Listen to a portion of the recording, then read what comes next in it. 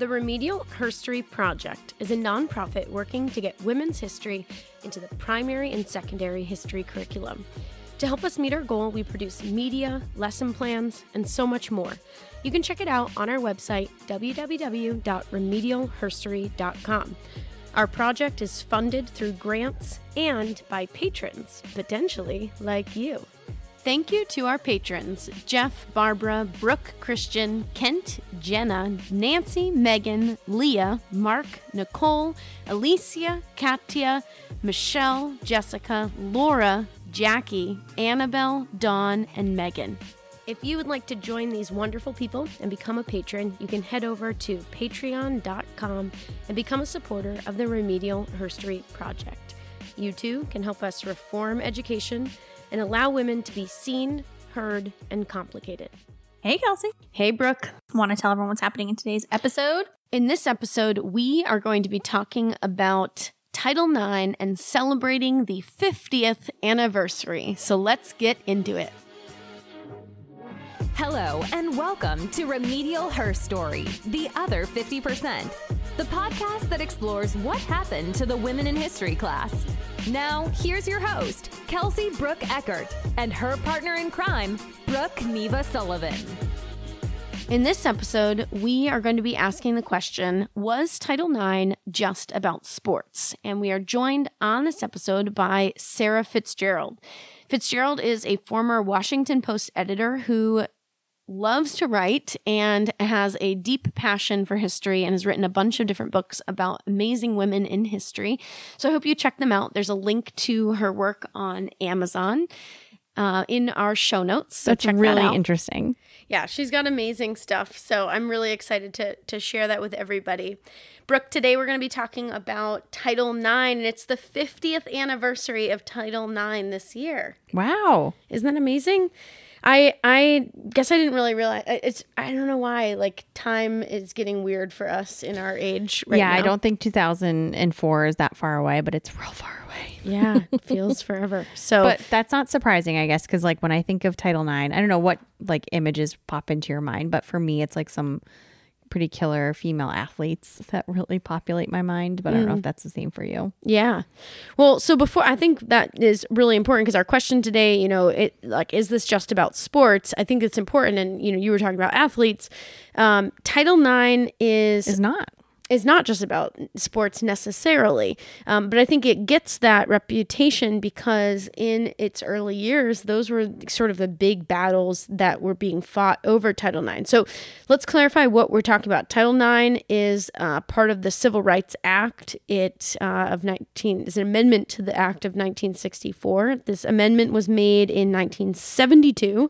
And it prohibits sex-based discrimination in any school or other education program that receives funding from the federal government. And I have a very weird family story where my mom actually was going to college in the years after Title IX was passed, but she went to a private college that didn't receive federal funds. Yep. So they didn't have to follow those rules. And the trickle down sort of like social effect of, okay, we're funding, equal programs for women and things like that just didn't happen for her. And she was a 3-sport athlete in college and got to her senior year and they told her she wouldn't graduate because she didn't have enough PE credits. And she was like, are you joking? So comical. Yeah, so she had to do like badminton and like all the PE things spring of her senior year in order to graduate. And, it's neat. I went to the same college as her, but, like 20, 30 years later, and I played only 2. I'm not as cool as my mom. I only played 2 college sports and had plenty of PE credits to graduate with abundance because of that. And, I think about just the slow trickle down, trickle effect of actually implementing these amendments over time. So what blows my mind about this is that 1972 is about 100 years after women are going to public schools. And it's not until then that the federal government is like, oh yeah, we probably shouldn't discriminate against girls in our institutions. So it's pretty wild. I don't know about you, but I'm super grateful to have gone to college after Title IX passed.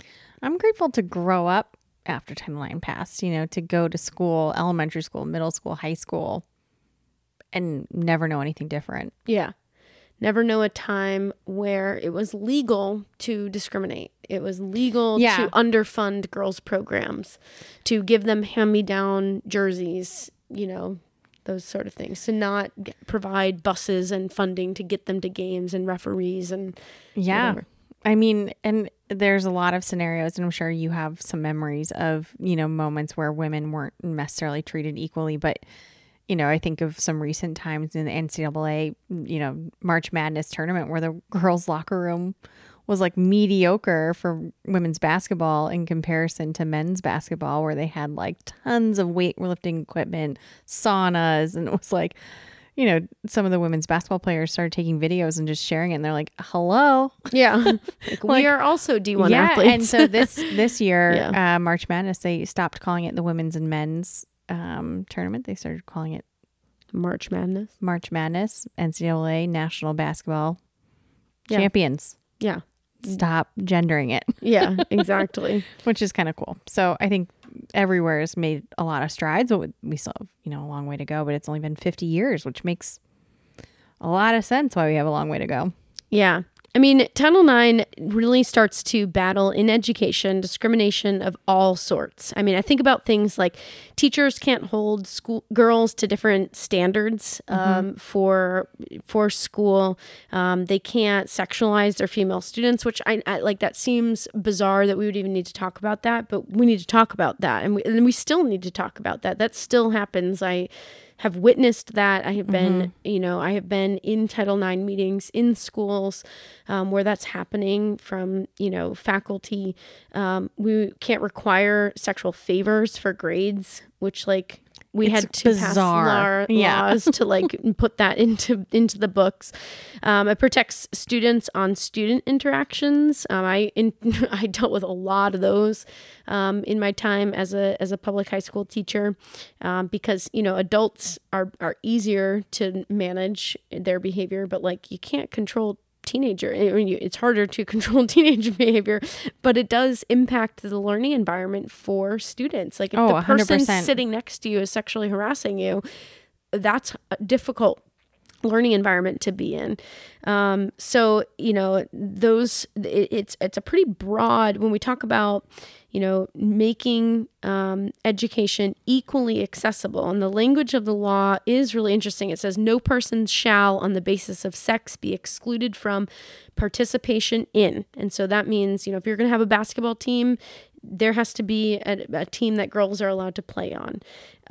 They cannot be denied the benefits of or be subjected to. And I think the benefits of sports and education programs are all the education opportunities, all the leadership opportunities, all of the I think character development. Yeah, one example that we ran into in my high school is that, they were not necessarily forcing, but they really suggested that all the girls take home economics. Mm-hmm. Well, at the same time, they let all the boys take CAD courses. Yeah, or shop. And there was no other times that you could take one or the other. And so it just became like, well, why do I have to take home economics when, XYZ male does not, and I want to take CAD? And they're like, well, most of the girls are in that class. Wouldn't you be more comfortable? No. Yeah, and why are you, guidance counselor, pushing gender? Why are you gender norming? And so it was like, no, I'll take CAD. Thank you. Yeah. I'll see you over there. Yeah. So, and the last part is discrimination under any education program. The neat thing about this is it says no person on the basis of sex. And so that can include, the LGBTQ plus community. It can include, not just gender, but sexuality, right? Mm-hmm. So I think it should. I think, when you think about discrimination within the learning environment, those who are out and, in their communities, are are preyed upon a lot of times, especially in school communities. So Yeah. Well, and I think right now we're in a different generation of school sports and access where a lot of the conversation is about trans students Right, yeah. accessing sports. But, you know, in the early years of Title IX, it was about women accessing those Right. things. And we're just seeing another generation fighting that battle for equal access. In 1979, Catherine McKinnon published a groundbreaking book that argued that sexual harassment was sex discrimination. And keep in mind, this is over a decade before Anita Hill and other, you know, kind of like huge high profile cases of Right. sexual harassment are in the cultural conversation.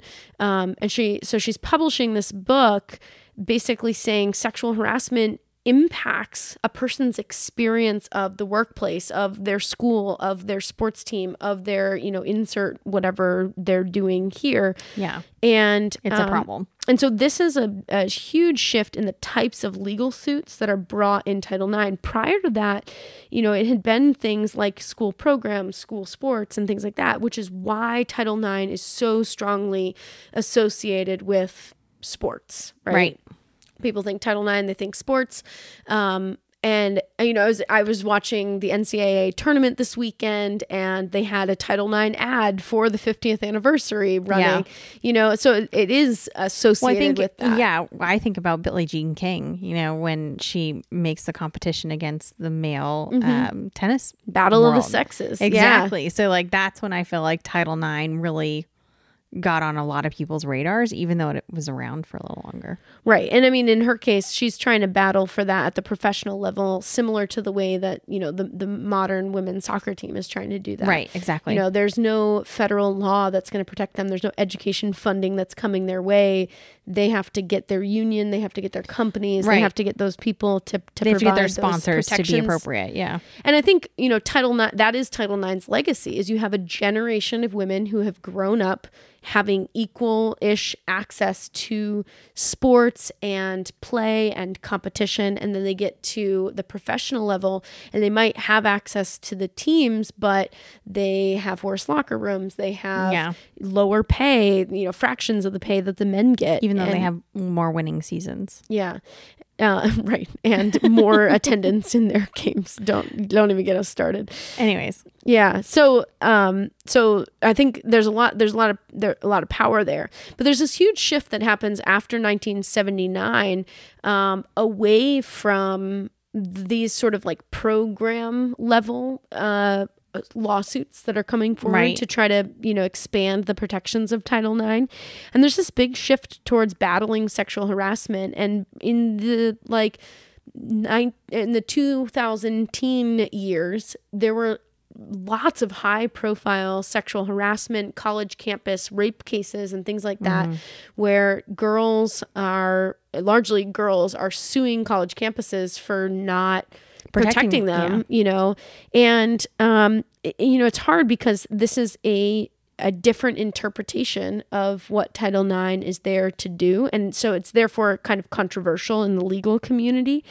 But at the same time, these are really important ways to protect equal access to education and to all these educational opportunities for students. So it's you know, advocates obviously are supportive of an expanded interpretation of what Title IX does.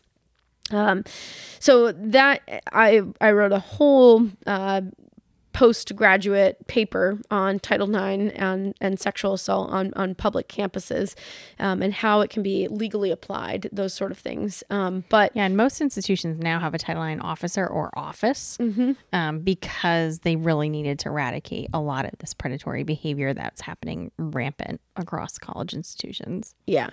So to give us and our listeners sort of a jolt of reality of how much has changed since the early years prior to 1972, prior to Title IX, Sara Fitzgerald is here to share with us some of her research and her work looking at the time before Title IX and what it was like to be on a college campus. She's going to take us to the University of Michigan. Are they Gold and Navy? They are Michigan University. Hey. Yeah. It's a thing. But let's have Sara introduce herself to our audience. Hello, my name's Sara Fitzgerald. I'm a former journalist and a student of history, and I'm happy to join you today. I'm someone who's always liked to write, but when I got to high school and college, I discovered I really loved studying history. And since I retired, I've been able to write books about noteworthy women who are not as well known as they should be. The topic I want to discuss today is how did women fight sex discrimination in colleges and schools before the passage of Title IX? Title IX is 50 years old this year. Congress passed it in the summer of 1972, and it opened up many opportunities for women, particularly in athletics, many of which we take for granted today. But it always wasn't that way. A little bit about my background. I grew up mostly in the state of Michigan, and I entered the University of Michigan in 1969. I lived through the story I'm going to talk to you about today, and I covered it as a student journalist on the University of Michigan student newspaper, the Michigan Daily. I want to stop and, first of all, characterize a little bit about what the University of Michigan was like back then. The university was founded in 1817, but it didn't admit its first woman until 1870. Its culture was always more like the all-male schools of the Ivy League rather than the land-grant colleges that were created after the Morrill Act was passed during the Civil War years. When I entered the college in 1969, there had been a science research club for faculty members since 1902, but women faculty members weren't allowed to be members. The student union barred women from entering through the front door until 1954, and when I arrived in 1969, women weren't allowed in the marching band. It was known as the Marching Men of Michigan. When I started to go to football games, dogs were just permitted to run on the floor of Michigan Stadium, but women were barred, even women sports photographers. After I entered Michigan, I learned that for my class, the class of 1969, the admissions officials had imposed a quota of 55% men, 45% women. The reason they decided to do that was in the 1960s, girls were starting to do better in high school than their male counterparts, having higher GPA averages and better SAT scores. And the admissions officials worried that if they didn't make an adjustment, there would be what one of them called an overbalance of women in the freshman class. In my Michigan high school, 36 of us entered Michigan in the fall of 1969, and it was not till later that I learned I had had to meet a higher standard than the boys who had sat across the aisle from me in my classes. But things began to change during the years of the early 1970s, and I was inspired by the women who had the courage to try and change things. They were the reason I decided to write my recent book about it, called Conquering Heroines. I want to start off by talking about the state of legislation in the 1960s. And in the mid-1960s, Congress passed several key laws to extend civil rights to African Americans. But women in education were excluded from the coverage of those laws, in part to get them passed. There were many Southern congressmen who opposed the passage of their laws. But presidents could also issue executive orders. And in September 1965, President Johnson issued an executive order that barred racial discrimination by federal contractors. 2 years later, he followed it up with another executive order, number 11375. And this time, that one banned sex discrimination by federal contractors.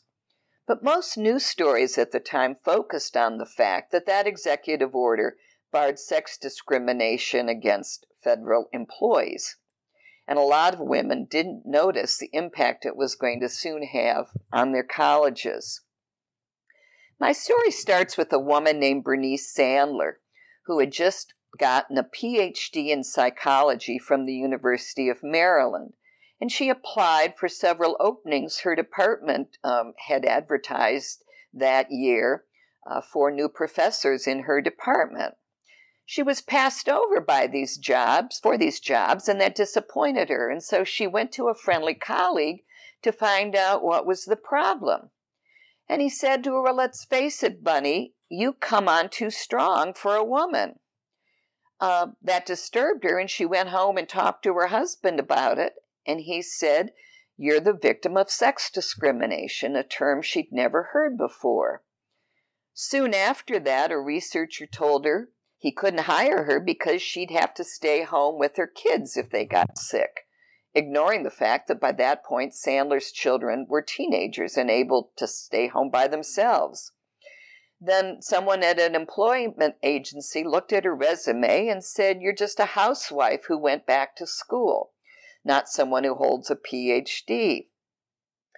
So she was troubled by this and set out to find a remedy, and she was disturbed to discover that those civil rights laws I mentioned didn't extend to women in education. But one day she was reading a report published by the Civil Rights Commission, and she turned to the back to check out a footnote, and she discovered a reference to the executive order that President Johnson had issued. And she described it later as a eureka moment because she realized every major university and college in the United States held federal contracts, and this would give their faculty members a way to challenge some of the discrimination they were then encountering on their campuses. But Sandler wasn't a lawyer, and she wasn't sure she had interpreted this law right. So she called down to the Department of Labor in Washington, and her call was transferred to a man named Vincent Macaluso.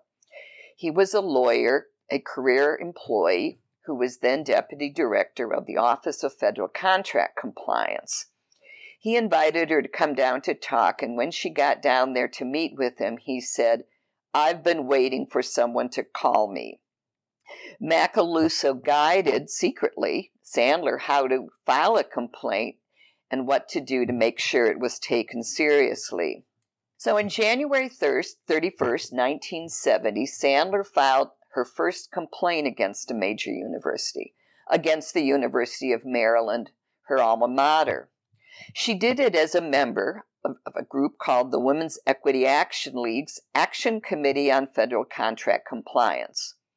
Macaluso had told her it would help her if she had a title, so she created one, and she later admitted that the committee that she was allegedly the chairman of was actually a committee of one. She went to the University of Maryland and looked through their staff directories and compiled her figures about the number of women in every department to make her case, and visited the departments in person to check out the names of people if they had names like Terry, and she wasn't sure whether it was a male or a female. And when I started to go back to study this period, I was struck by an interesting historical parallel that hadn't occurred to me when I was living through it. 2 days before Sandler filed her complaint, the Senate held hearings on the nomination of a judge named G. Harold Carswell, who was a Nixon nomination to a seat on the U.S. Supreme Court. This marked the first time at those hearings when women opposed a Supreme Court nominee based on the positions he had taken in a case involving sex discrimination, an important case called Phillips versus Martin Marietta. And these hearings helped galvanize women at the grassroots level to oppose the Carswell nomination, much the same way some later Supreme Court nominations have galvanized grassroots opposition of women. In this case, women started organizing groups called Focus on Equal Employment for Women. And one of those women was a woman named Jean King, who called together some of her friends in Ann Arbor, Michigan, and said, let's try to write some letters to the editor and organize telephone trees to call our senators to get them to oppose the Carswell nomination. Now, Jean King was also an interesting person in my story. She had studied history as an undergrad and gotten a master's degree from the University of Michigan, and then had worked in a number of administrative jobs around the university as she started to get married and have a family. She decided through her work in the Democratic Party that no one was going to take her seriously unless she became a lawyer. So at the age of 41 and with 3 children still at home, she entered the University of Michigan Law School. And in her entering class, in the class of 1968, the year she graduated, she was only one of 10 women in that law school class. When King graduated, she was trying to build her legal career and network with women, and she went to an organizational meeting of a new group called the Professional Women's Caucus in New York City in the spring of 1970. It was there she met Bernice Sandler, who explained her new strategy for challenging colleges, and King decided to go back to Ann Arbor to see if she could pursue a complaint against the University of Michigan. She asked her friends in Focus if they would let her use their organization's name to file the complaint, and then proceeded to do the work to gather the information she needed to do so. Now, King knew she had an advantage that women at many other colleges did not. She had been experiencing discrimination as a student and employee at Michigan, but she was no longer a student or employee, so the university couldn't retaliate against her the way other universities did against some of their women faculty members who filed complaints. The Remedial Herstory Project is hosting its 2nd annual Summer Educators Retreat to help teachers integrate more women's history and literature into their curriculum. Studies show that educators currently teach women's history between 5 and 20% of the time, with 5% being the plurality. Our retreat will feature speakers from around the world and be available online and in person, and provide educators with dozens of packaged lesson plans, videos, and other tools and resources to get women into every unit of their curriculum. The best part is that in-person attendees will get to network and relax with peers who are passionate about working to incorporate the diverse history of half the population, all but left out of the history classroom. The retreat will take place at New Hampshire's Common Man Inn and Spa at the heart of the White Mountains of New Hampshire, the best place to be in August. The retreat will take place between August 8th and 10th. Interested people can learn more on our website at www.remedialherstory.com/summer-educators-retreat. As I mentioned before, she was active in Democratic politics, and so she was a good political strategist and was savvy about getting media coverage for her work. And she enlisted some other people who were important to her cause. One was a woman named Mary Yord, who she had known through her law school connections, and Yord was a Republican feminist who served on the Michigan Women's Commission and would be helpful in reaching out to Republican members of Congress. That time, there was a graduate student named Kathleen Shortridge, who had done a study of sex discrimination at Michigan for a graduate seminar in investigative journalism, and had written a long piece about it for the Michigan Daily that spring. It was Shortridge's interviews that turned up the existence of those quotas for my freshman class that I described to you earlier. And finally, she had the help of a tenured psychology professor named Elizabeth Duvan, who had the experience in crunching statistics to help her analyze the percentages of women on the faculty at Michigan. What they found at the time was that only 6.6% of the professors were women, and if you excluded the School of Nursing, the number dropped to 5.3%. A student like me could go through Michigan for 4 years and never have a woman professor. They gathered up their information, and in May 1970, they filed a complaint, sending it to the Secretary of Labor, who was then George Shultz. They also put out a press release and sent copies to newspapers. And one of the things they did was to send it to the newspapers first, and reporters would call up the university and ask for comment, which would often flummox the university administrators, and they would sometimes be caught off guard and be quoted as saying things that they shouldn't have been caught saying.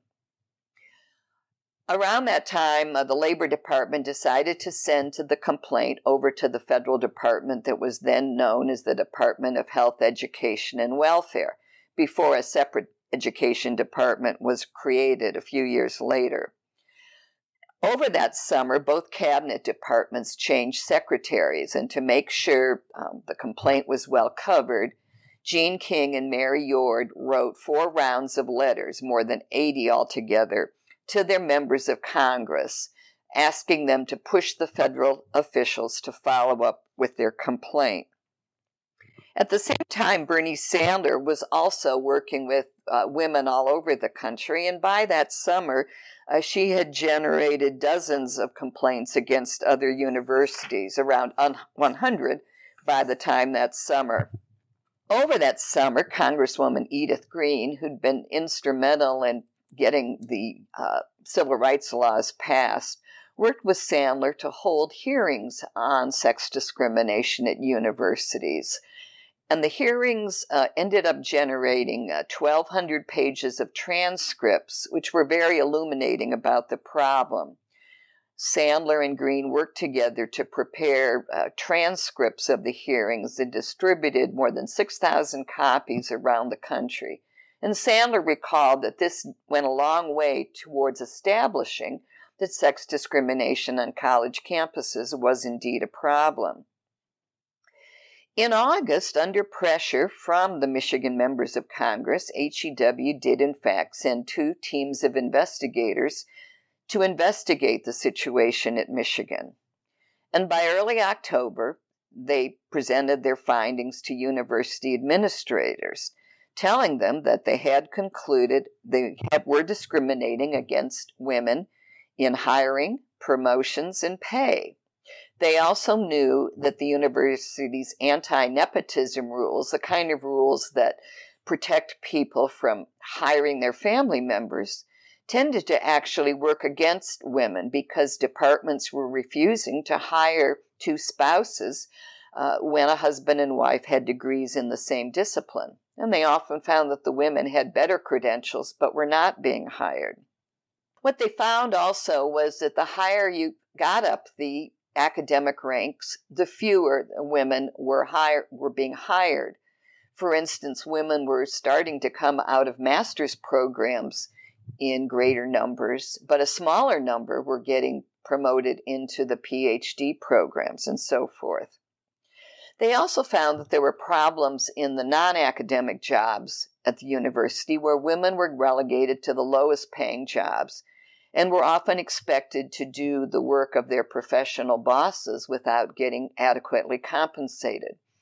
In many cases, the university regarded these women as simply the wives of young graduate students and faculty members who would soon be moving on to a new campus to get a job or tenure and wouldn't be around the university for very long. When HEW issued its findings, it gave the university 30 days in which to update its existing affirmative action plan for minorities to include women. It also called on the university to review the salaries of all its women employees and to make salaries within a short time period. If it did not, it said it would begin holding up federal contracts. Well, the top university administrators didn't take this threat very seriously. They thought that they could put off HEW and say, well, we'll do what you want, but we certainly can't do it by the deadline you've set. But 30 days later, HEW notified the university it was holding up a contract. The first contract to be held up was one that was going to provide family planning consulting services to the government of Nepal. And women like Jean King were first afraid that there was a conspiracy involved to pick a contract like that, one that they would certainly support, but later concluded it was just the first one that had come up on HEW's list. While all of this was going on, university women were also starting to organize themselves and were becoming increasingly concerned about these issues. They formed a grassroots group called Probe, and Probe did several creative things around that time to help bring women together, find out what their concerns were, and to try to organize to begin to address them. One thing they decided to do, which was something Jean King suggested, was to communicate with women. They put their flyers on the inside doors of the bathroom stalls of women's bathrooms, low enough so the women could read them while they were seated on the toilet. If they did this, Jean King explained, rather than putting their notice on a bulletin board, the nearly all-male university administrators would not be able to take them down. Another thing they did a little bit later on was they sat outside the office of University President Robert Fleming for a week to chronicle how few women Fleming actually had meetings with over the course of the week, and to point out that the few women who did get an audience with him were often just there as a member of groups. They later presented their findings to Fleming, and he was quite receptive to it, and I think made him look at the situation with new perspectives.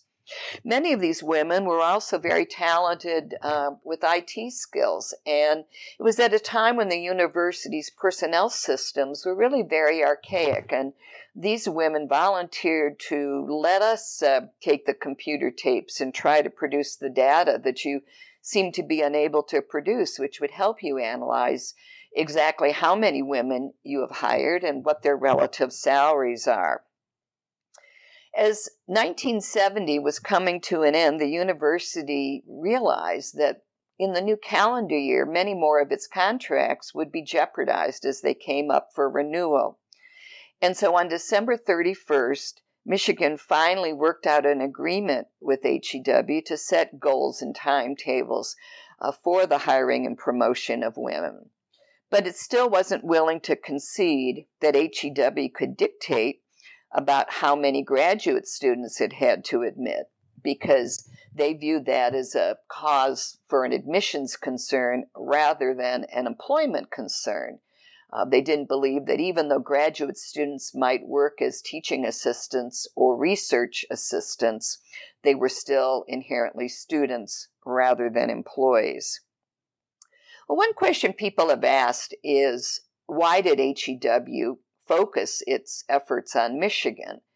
And the answer seems to be that it was a very large, well-respected public university, and also had one of the largest volumes of federal contracts at the time.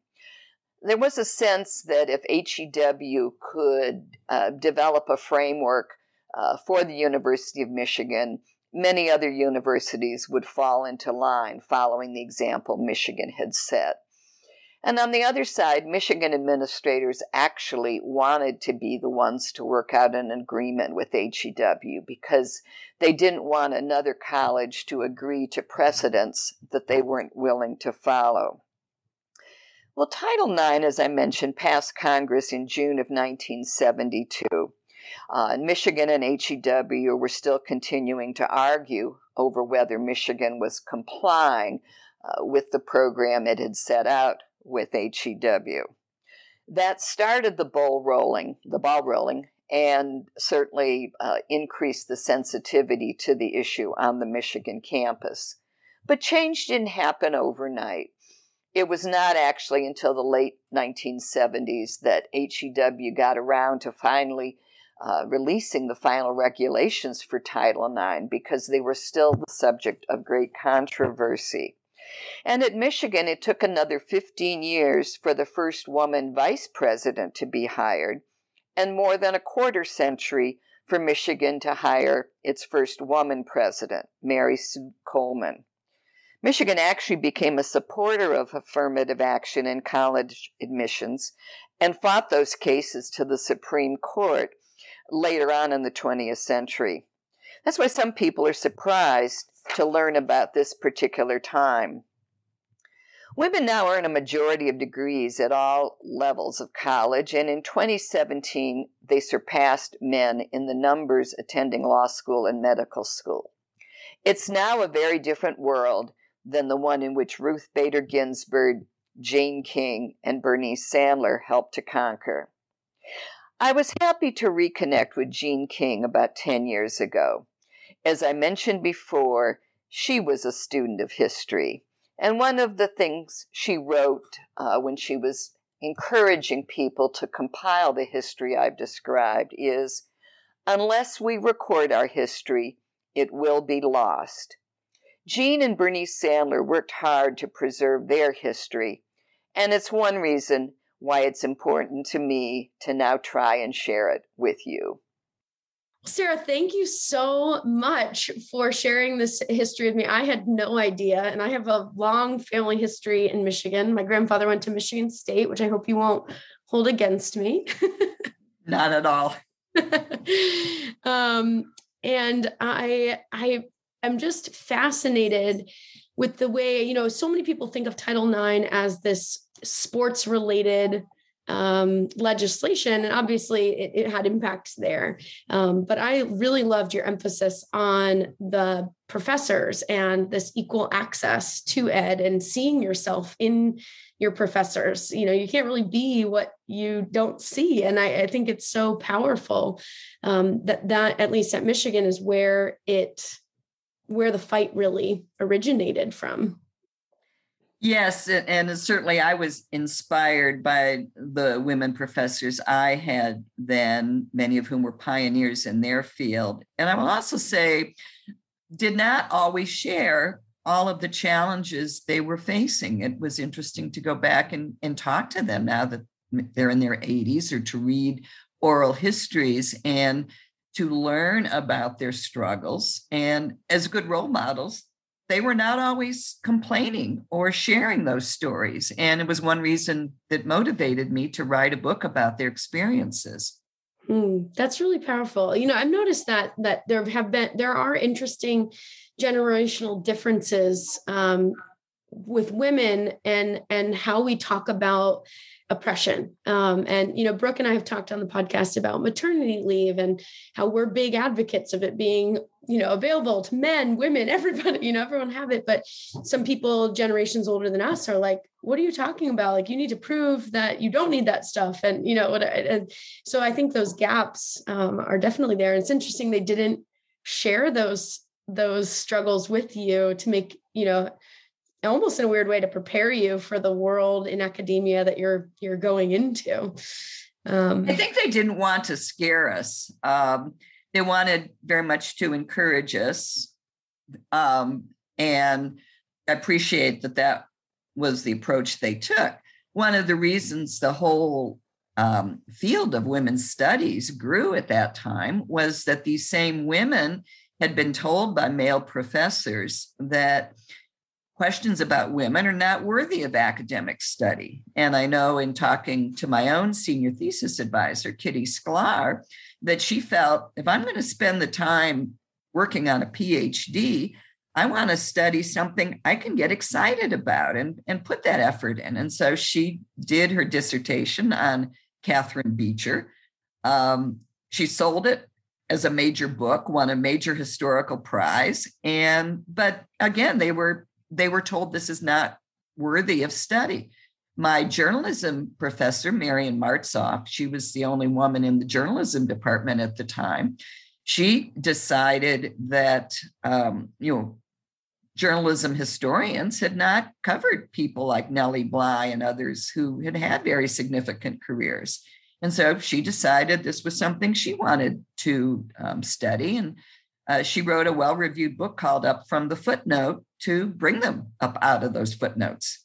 I wish that you were the first person who told me that academic advisors were the people routing out. But, this seems to be a common problem when women say, hey, there's this really interesting woman in the past that I want to research. And it's like, oh, no, we've had people say they're just wives and mothers, or, there's not much to find on them because, whatever, get in the archives, people, that's what history is.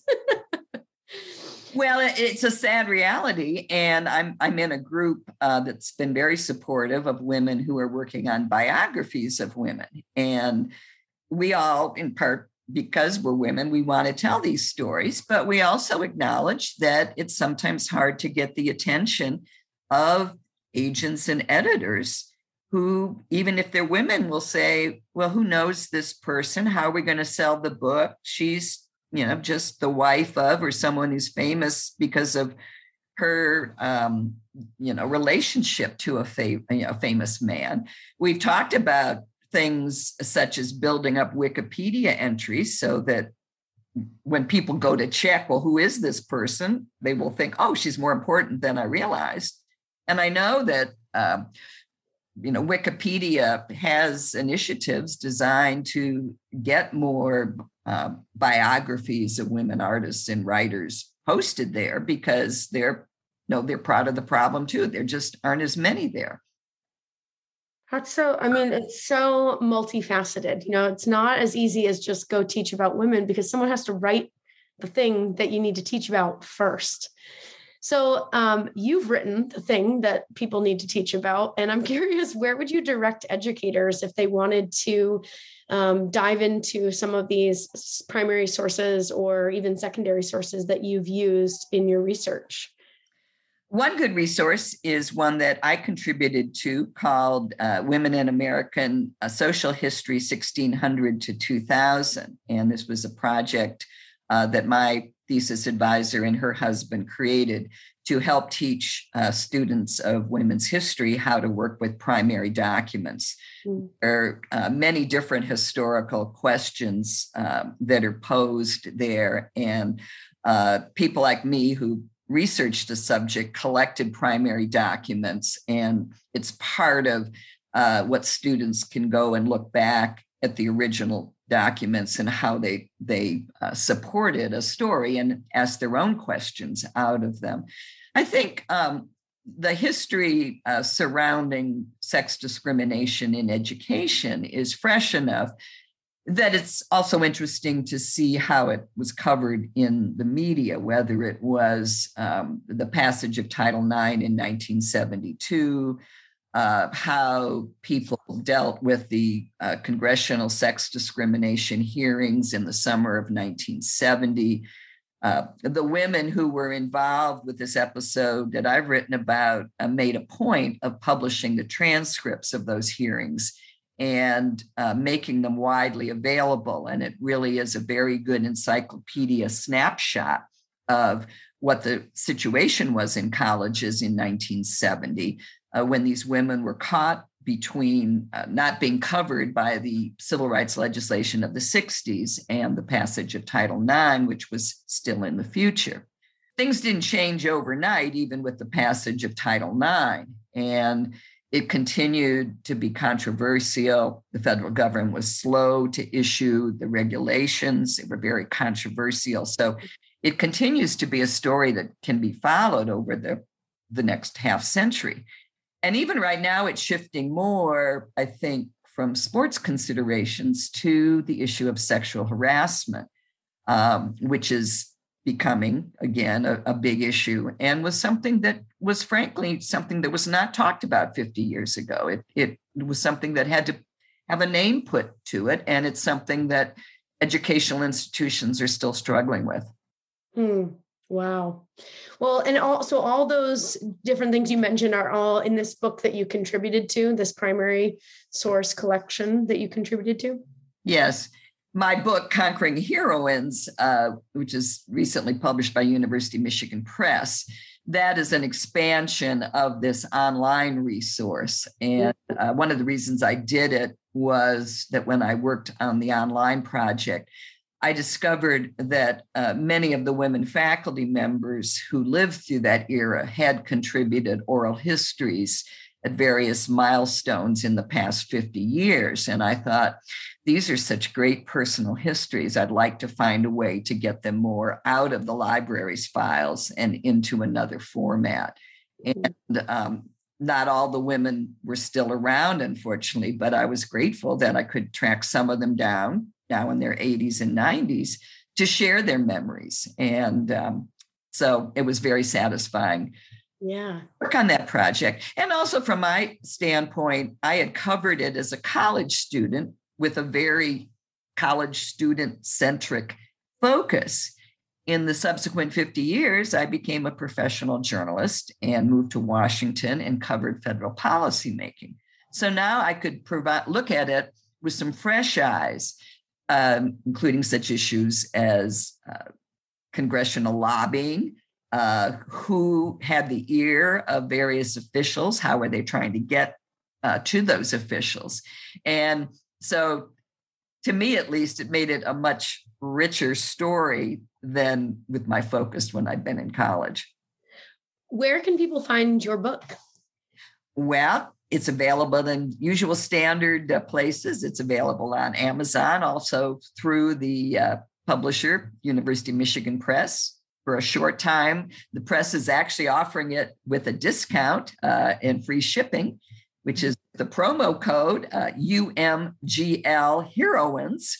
I think now through the end of June. So I'll make sure your listeners know that, because it would make it easier to get. But yeah, wow. Well, I hope everybody reads this book, because it's such a different lens on Title IX than I had sort of come into it thinking about. And I'm so grateful for you to share that history with us, and all these really intimate stories, from the dogs being allowed on the sports field and not the women, and, all the different things that you talked about.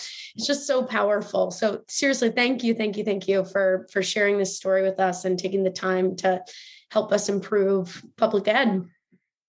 Well, thank you, Kelsey, for giving me this opportunity. And I think, when your partners are doing noble work to try to support teachers of women's history. And I know that the women I wrote about, one of them, Jean King, was a history major at Michigan. And it was very important for those women to leave behind their stories so that people like you and I could tell it to the next generation. Well, let's do it. Thanks so much for listening to Remedial Her Story, the other 50%. Please subscribe, rate, and review wherever you listen to your podcasts to bring more voices to the conversation. We really appreciate that effort.